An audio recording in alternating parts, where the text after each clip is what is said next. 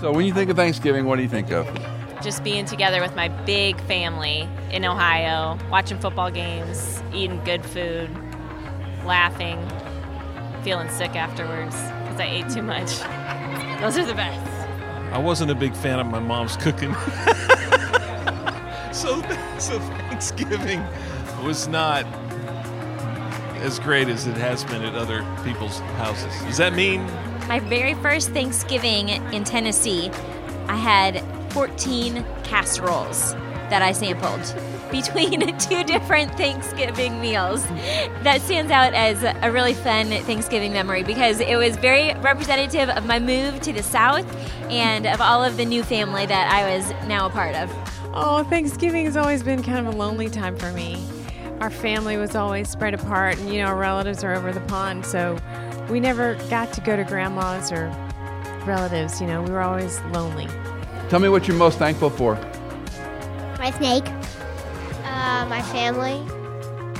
Welcome to In Context, where our goal is to help you understand God's Word in the context it was written and how it applies in the context of your life.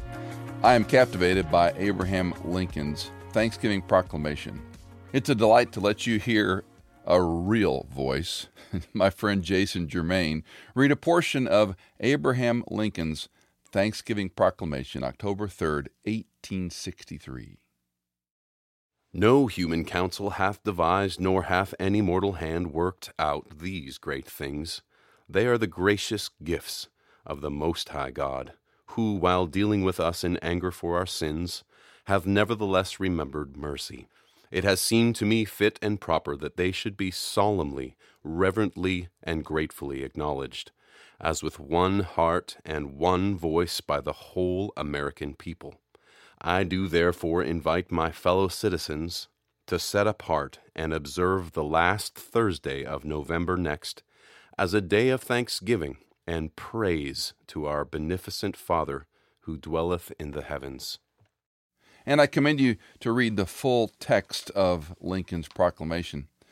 For many of us, Thanksgiving is a time of family and friends and food and football and taking a nap. But as people of the book and people of Christ, we should be the most thankful people on the planet, not merely for our country or our liberty, but for what He has done for us. Now, what you're going to hear on the broadcast today are a number of people sharing what they are thankful for. When you think of Christ, what's the one thing you're most thankful for? Forgiveness. To know that no matter what, He's forgiven me. That He loves me even in my messy messiness. For Him dying on the cross. The way God in His kindness allows us to struggle together, which draws us closer to each other. Oh gosh, grace. Abundant grace that I so don't deserve. Reminded of that every single day. I thank God for the sunshine. My wife, who's with the Lord. There's been a lot of blessings along the way. After the shock and the loss, God has brought a lot of blessings. We've experienced His mercy and grace.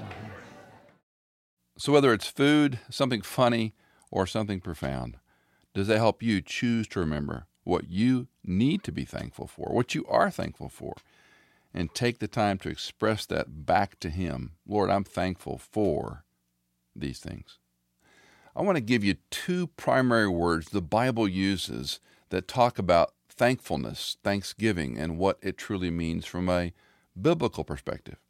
Now, in the Old Testament, we have one word, yada, found about 81 times, depending on your version of the English translation. This word means thanksgiving, to give thanks, to be thankful. Let me give you a sample of a few of the ways that word is used. In 2 Samuel 22:50, we read, "Therefore I will give thanks to you, O Lord, among the nations, and I will sing praises to your name." 1 Chronicles 16:4, "He appointed some of the Levites as ministers before the ark of the Lord, even to celebrate and thank and praise the Lord, the God of Israel." Of course, it's no surprise we find the word many times in the Psalms. Psalm 7:17, "I will give thanks to the Lord according to His righteousness. and I will sing praise to the name of the Lord Most High. Psalm 136, the first 3 verses, uses a refrain of sorts. Think about singing a song where we know the refrain coming along after each verse. And listen to how the psalmist crafted this song. Give thanks to the Lord, for he is good. His loving kindness is everlasting. Give thanks to the God of gods, for his loving kindness is everlasting. Give thanks to the Lord of lords, for his loving kindness is everlasting. So the psalmist is calling on us to be a thankful people. Well, in the New Testament, we have a different word, and one that's found a lot of times. It's from the stem eucharisteo,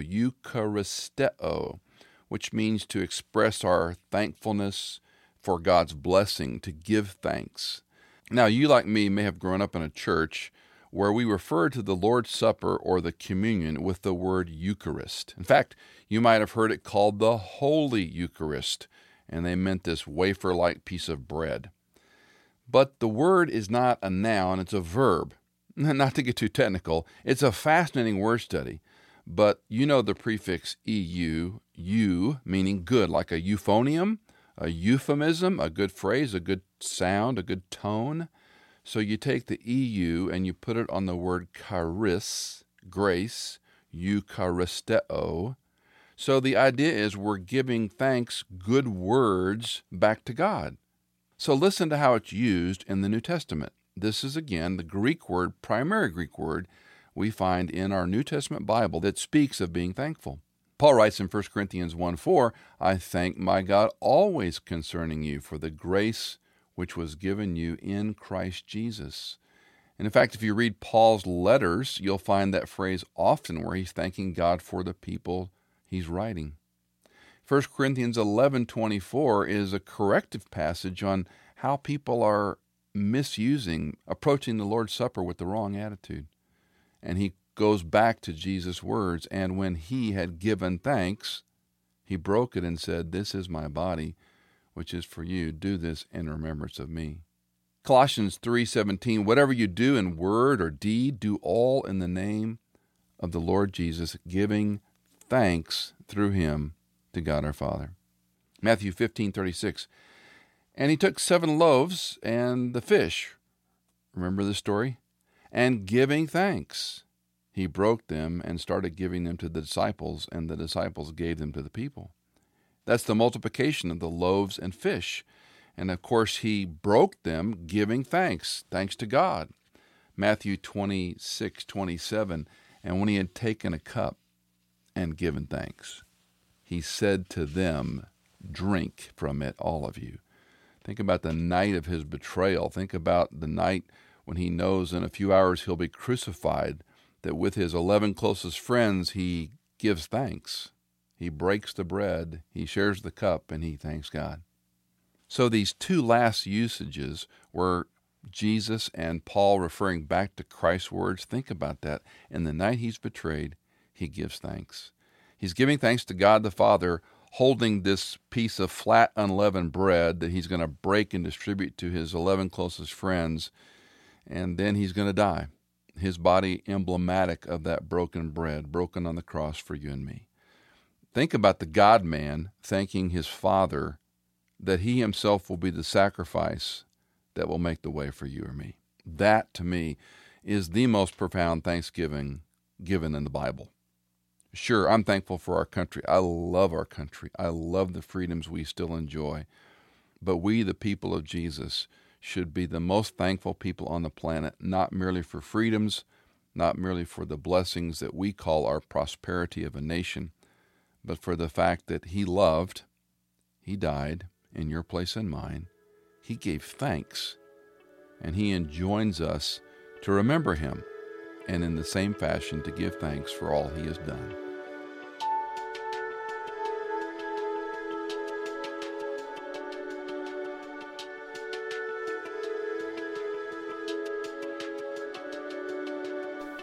Michael Easley in Context is fully funded by our listeners. If you are a regular listener, would you consider giving a one-time or perhaps monthly donation to support our ministry? You can give at michaelincontext.com. In Context is edited, mixed, and mastered by Tim Hull, produced by Hannah Seymour, and music composed by by Chad Cates and Tycho.